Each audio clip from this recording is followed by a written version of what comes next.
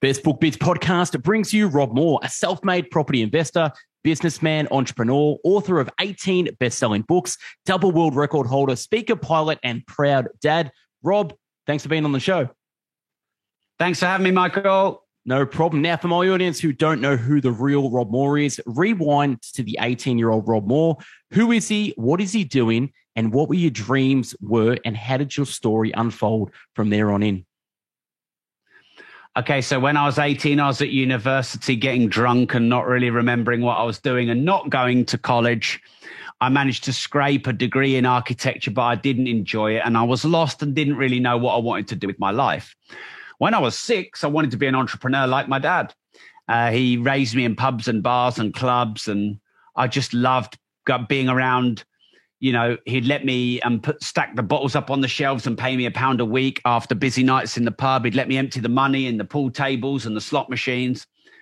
And from age 6 all the way up till my early teens, I just wanted to be my dad and be a hustler. And then school and university and just kind of, I guess, the normal path that you're supposed to go down kind of trapped me. Yep. And then I'm 25, nearly 26, £50,000. So a lot more in dollars in debt. Working for my dad in his pub, but not as an entrepreneur, earning virtually no money, living in his pub. I was quite cocky, complacent, defensive, lost, hurt, scared. And then on December the 15th, 2005, my dad had this huge nervous breakdown in his pub in front of all of his customers, had like a big sort of convulsive, almost like an exorcism was happening in his body. I managed to get him out of the pub to the front, but all the customers were watching as my dad was sort of squealing and his eyes were rolling around the back of his head, and none of us knew what was going on. My mum and my sister were out the front of the pub. It was freezing as well, watching this all go on. And this was in front of everybody, and a police van turned up a few minutes in, and 2 of them got out. One of them looked like he was no older than 19 years old, and they both just beat my dad up, got batons and truncheons out and smashed him to the floor and smashed him around the back and the legs. And, he was screaming. And they tied him up with these cable tie things and chucked him in the back of the van, arrested him, sectioned him, and diagnosed him with bipolar. And this was almost 16 years ago to the day, give or take.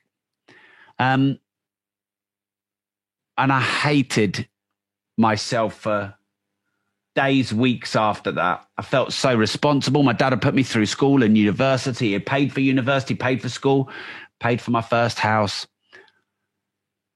And I felt like I was supposed to be so much more, and I was really letting my dad down. And, whilst my therapist and all my people around me, close to me, said, look, Rob, it's not your fault. But I did feel partially to blame. And so since then, all I've ever really wanted to do is to prove my dad proud and to become that entrepreneur that I always wanted to be. So I spent a couple of weeks beating myself up and hating myself and hiding away and painting some dark art evenings and weekends. And a gallery owner of mine had been telling me to get into property for like years. My dad had been telling to get me into property for like 20 years, but I thought it's just because he wanted me to move out. But and I'd seen real estate prices go from £25,000, 30, 50, 100, 150 and done nothing. So I went to this networking event based on dad nagging me for years and this gallery owner saying you should be in the game. But I was so scared, and I'm an arty type. I like a sort of spiky hair and wore cowboy boots and ripped jeans. I was out of place so bad. I hated all those yuppies. I was into Rage Against the Machine. I was a fish out of water. But I was still in a lot of pain with what had happened with my dad, and I was searching. I didn't know what for, but I just knew I had to change. I didn't know. Yeah. Anyway, I got to the bar at the end. I'd networked with everyone, given them my cheap business cards, and didn't really enjoy it. And the last person I spoke to at the bar, I was a bit grumpy. His name's Mark Homer, and he was the last person I met at the networking event, and he's still my business partner today, 16 years on. It's our 15th anniversary of our company, Progressive Property, which has become the biggest property training company in the UK. We do tens of millions in revenue in our training businesses often. We have 1,540 tenants now in our real estate portfolio. We've got hundreds of units. We're just finishing a 99 apartment, 159 tenant block. I guess in Aussie dollars, you're probably talking 40 million, something like that. I don't know. If it was in London, it'd be 400 Aussie million dollars, I would have thought. I've written 18 books. I guess we're going to talk about a couple of those today. Have a podcast, nearly 1,000 episodes now, interviewed Floyd Mayweather twice and loads of billionaires. I've probably got my biggest guest coming in a few days, but I can't say their name. But they're number 2 in the YouTube rich list. So there you go. Broke the world record for the longest public speech, not once, but twice. Have a foundation called the Rob Moore Foundation to help young and underprivileged people start meaningful businesses that change the world, that I launched when I launched my UK best-selling book, Money. Raised now 7 figures for young and underprivileged people to start meaningful businesses. I learned to fly the helicopter, like to collect cars and watches, and generally not take life too seriously, take my work seriously, but not myself too seriously. Try and churn loads of content on social media.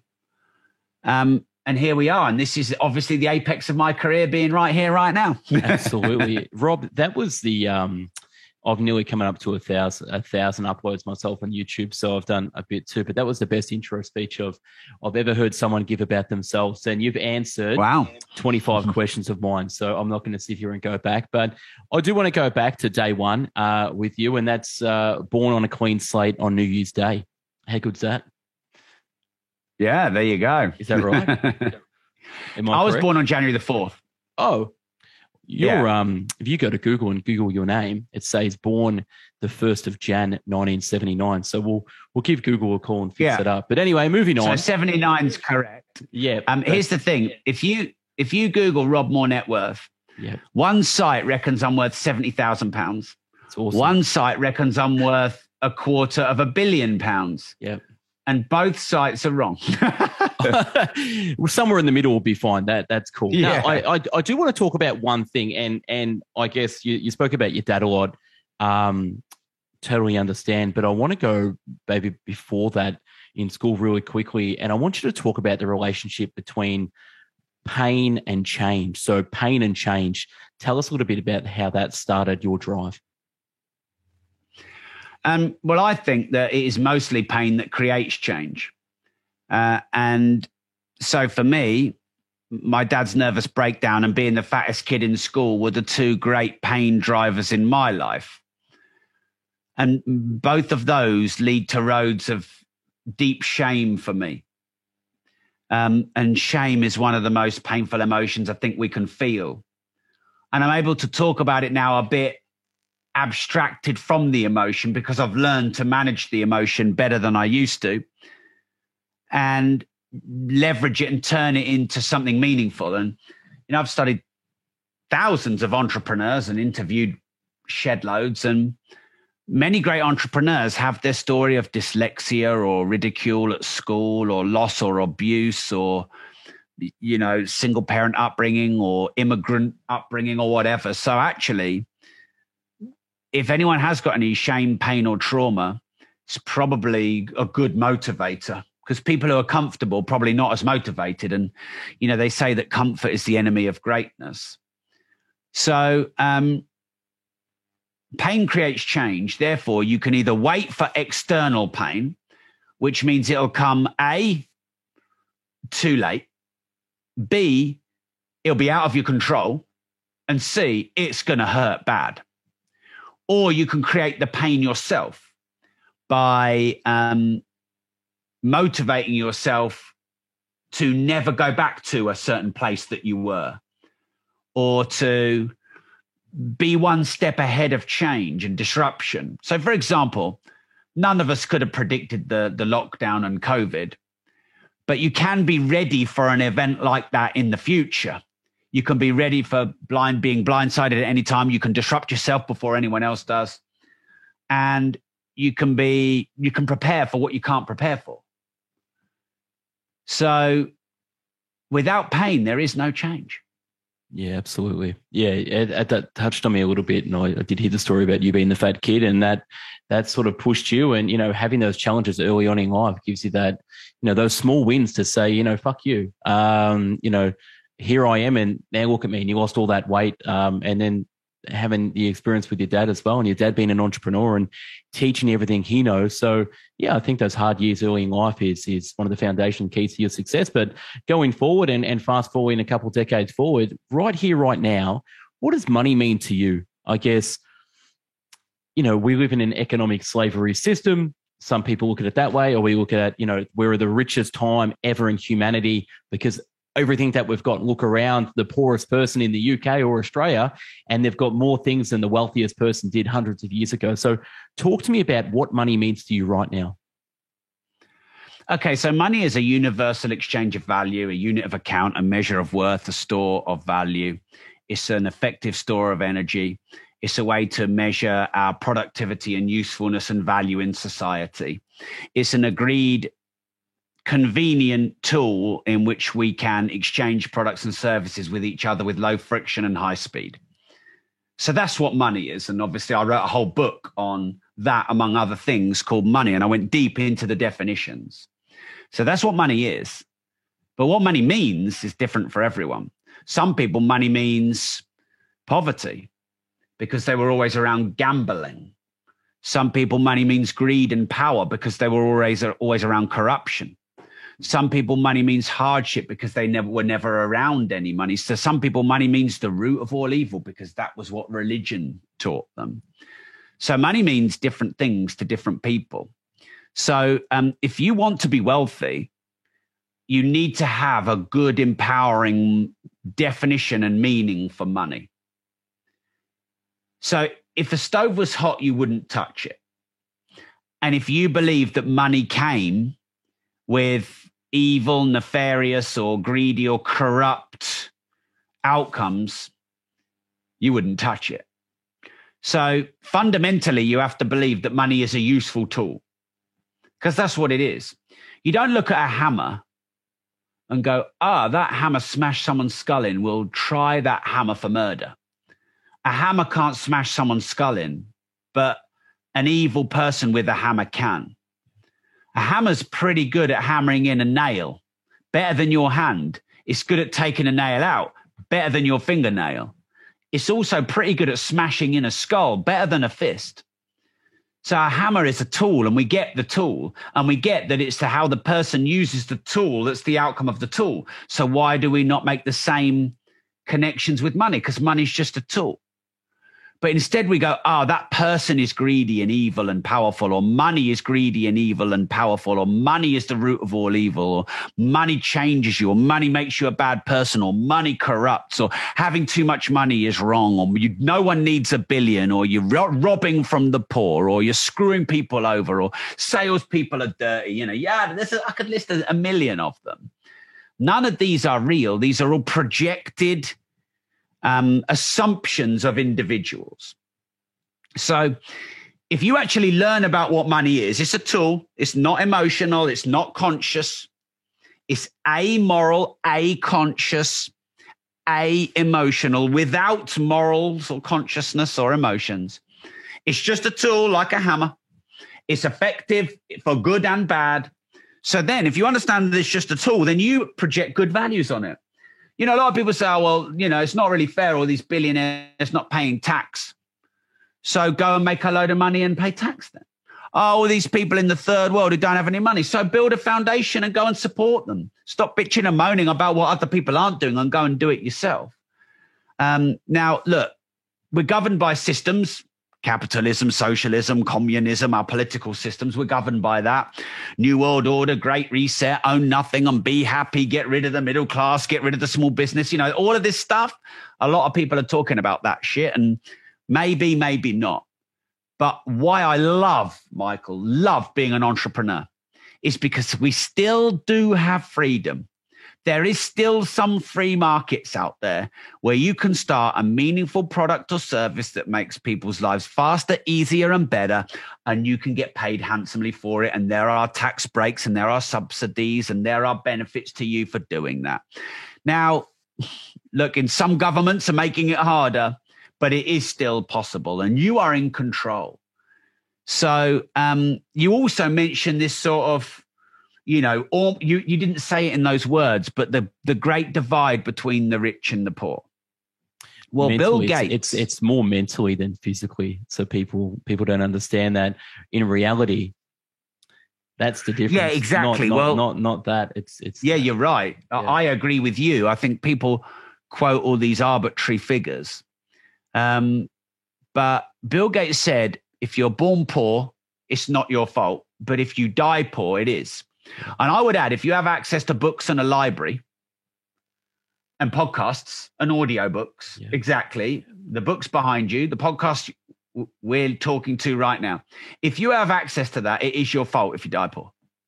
It is.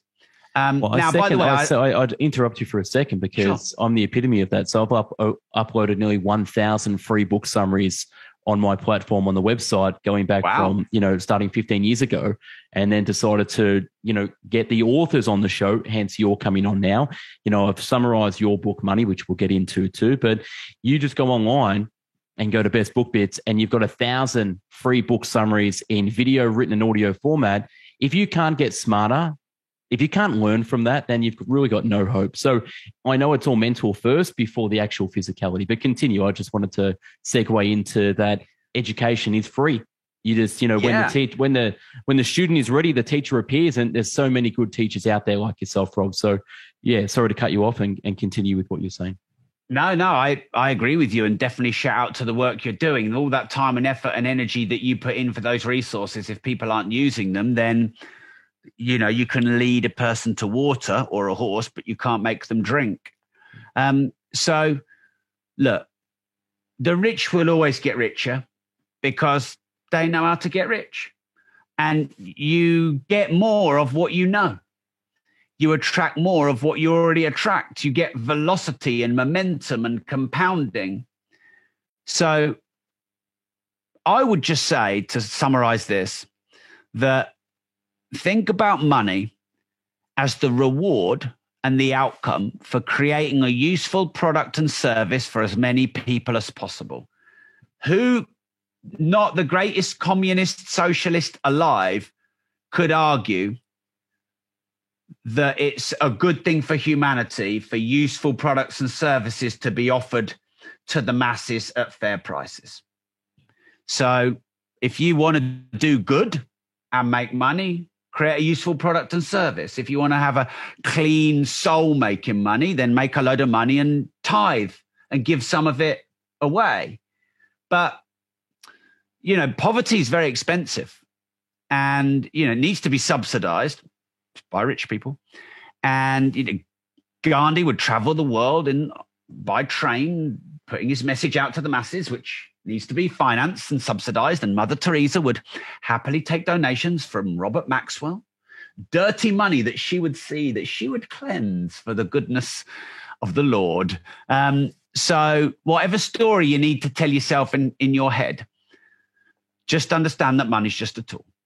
Yeah, well, the church needs a lot of money to build these massive cathedrals. So, at the end of the day, you can use any analogy with that. Good segue. You talk about disruptive entrepreneurship, and your podcast, you specialize in disruptive entrepreneurship. Tell me about challenging the status quo. Why entrepreneurs need to challenge the status quo? Expand on that.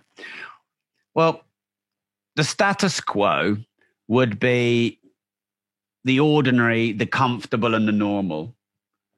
And evolution wipes out the ordinary and the comfortable and the normal because something quicker, better, stronger, and fitter always replaces it. Because the survival of the species requires us to adapt to our environment and our threats. So disruption isn't like, I come in and create chaos and noise just for the sake of it. Disruption is improvements, change, evolution, revolution, that you're either in control of because you're disrupting, or you're not in control of and you're being disrupted. You are either Blockbuster or Netflix. Yeah. You know, you are either Kodak or you are digital photography. You're Apple or you're Nokia. BlackBerry, now dead. Just, you know, not long ago, phone's dead. You're Apple or you're BlackBerry. So disrupt yourself before someone else does, because that's what evolution is. It's the survival of the fittest and everyone else is wiped out. It's just the natural order. It's so true. Just thinking about, you've interviewed dozens of over a dozen billionaires and hundreds of millionaires, and obviously having your network and going back to when you started, you know, going to networking events first. Tell me, what's the common theme that you find from billionaires that they all sort of have in common? A couple of the top sort of common themes. Sure. Can you sort of expand on that? Yeah, I can. I mean, there's about 19 or more.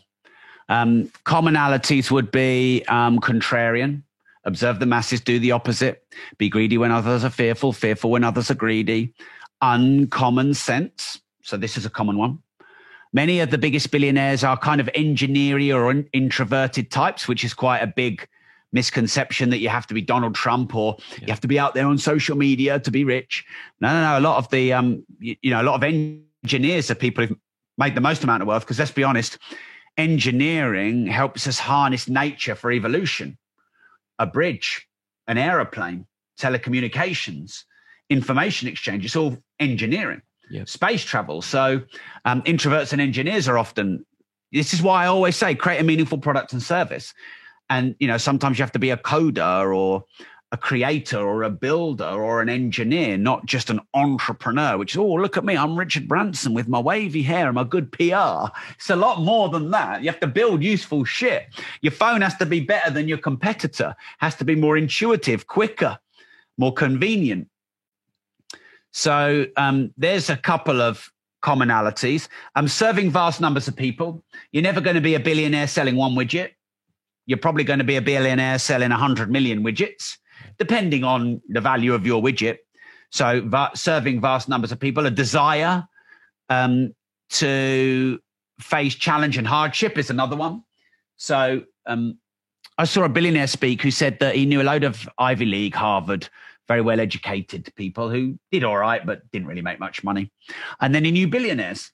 And he said the really main difference between the two is the levels of pressure and stress that they could handle. And the billionaire will handle what seems insanely high levels of pressure and stress. Like Elon Musk says he's getting lawsuits every day. And Donald Trump is getting trolled and hated on by hundreds of millions of people. And Bill Gates, look at all the shit Bill Gates gets, you know, about being the antichrist of this, that, and the other. Look at how grey the presidents go after their one term. So your ability to handle high levels of pressure and stress, knowing that with every new level is a new devil and your reward for solving a problem is a bigger problem. They would be 4 common traits of billionaires. Yeah, and I want to dive into one of them, which is why we need haters. And if we realize the importance of haters, we would actually want more and go out of our way to get more haters. So can you talk a little bit about that? Yeah, well, the universe is far more wise than we'll ever be. And in its divine wisdom, it always gives us the people, events, and situations that we need to force us to grow, equally through support and challenge. So if we have too much support, your best book bits is just the best show ever, and you're a genius, and, you know, like, man, I love you. If you got enough of that, you'd get cocky, complacent, and arrogant. It would be human nature. Yeah. So too much support makes you juvenile, dependent, cocky, complacent. Too much criticism, everyone hating on you, it'll break you in the end. So too much challenge will break you, and too much support will, you know, make you, like I said, cocky and complacent. So the universe will give you support when you need it and challenge when you need it. but you always want support. But it's only through challenge that you grow.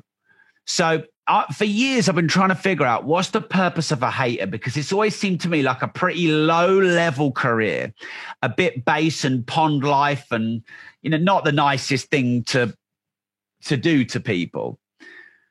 But people need opinions and critics and haters. They just don't need to be having them affect their emotions and opinions of themselves. So the reason that we need haters is to force us to grow, to keep us humble, to keep us grounded, to keep us level, to keep us in neutral balance. Too high, we make mistakes. Too low, we make mistakes. Elated and depressed, we're out of balance. Maximum growth is on the border of support and challenge. Too elated, too depressed, we've got minimum growth. So that's why we need haters, to force us to grow and to keep us grounded and to keep us moving from one level to the next. Because look, a lot of people say, well, Rob, I just want to be happy. I mean, that is the most deluded, naive fantasy. I'm sorry if people think I'm being a bit skeptical here. I'm not. But the purpose of life is not happiness. Happiness is a reward for overcoming something. Service. Yeah, it's an outcome. Happiness in my experiencing life only comes through serving other people. And that's genuine happiness, because only when you understand, you're like myself, you put out massive amounts of content and you've got a track record. So it's not what you say, it's what you can prove. You don't need to say anything because of what you've done in your career. That's where your happiness comes from, is the proof in the pudding. Now, I don't want to take up too much of your time because I know you've got a busy day today. I do want to touch on really quickly about your books. And people out there, go out and just buy Rob's books, read them, apply the knowledge, listen to his podcast, do that. But what's the latest book you got out? Is it I'm Worth More? Is that the latest one from last year, or is there another one out after that, Rob? So Opportunity came out in definitely UK and US. Yeah. Not 100% sure if it's in Australia. Yeah, I think it's Audible. I think it's Audible only from where we are. Okay, definitely on Audible, which is my preferred anyway. Yep. Yeah, I mean, I've written so many books. I'm Worth More, Start Now, Get Perfect Later, Money, Opportunity, Life Leverage, Routine Equals Results. I kind of forget the order. If I were to shout out two of my books, yep, please. It would be Money, because Money was my deepest volume of work. Yep. And Life Leverage was my first business entrepreneur book. So they're probably the two books that I would suggest people might start with. Yeah, cool. Best place for people to follow you? Obviously, you're everywhere, but what's your main social handle where you spend most of your time on? So you find me on @RobMoore or @RobMoreProgressive on virtually every channel. Yep. By all means, come follow me, DM me, message me. I'm always checking my DMs and open. Yep. My podcast is called Disruptors. And we interview disruptors and I talk about disruptive entrepreneurship. Awesome. One last question before we take off. If you were to have a dinner party, like Come Dine With Me, I'm from the UK, by the way, so I know the TV show, 3 people from the past, dead or alive, who would they be? Where would you take them? And 3 people, come dine with me. Rob's having them over for dinner. Okay. Who are they? So I'll take them to Midsummer House in Cambridge because it's probably the best restaurant I've ever been to. I think it's 2-star, but it's not like the, highbrow, no food 2-star. So I'll take them to Midsummer House in Cambridge and we go and have a walk down the river. And I would take Arnold Schwarzenegger. Awesome. I would take Oprah Winfrey. Wow. And Arnold, Oprah, who else? Probably Elon Musk. Wow, that'd be a good conversation. So Arnold, Oprah, Elon. Awesome. That would have to that'd be a good interview. I'm not sure if Oprah would take it or or yourself, Rob, as well. But I appreciate you coming on the show. I know you're a busy man, got lots to do as well. But last question before you go. What's one last message you want to leave my listeners with? Just one takeaway. What would that be? If you don't risk anything, you risk everything. Awesome. Rob, thanks for being on the Best Book Biz podcast. Have a great day and we'll catch up soon. Thanks so much. Thanks a lot. Cheers. All right, take care. Bye.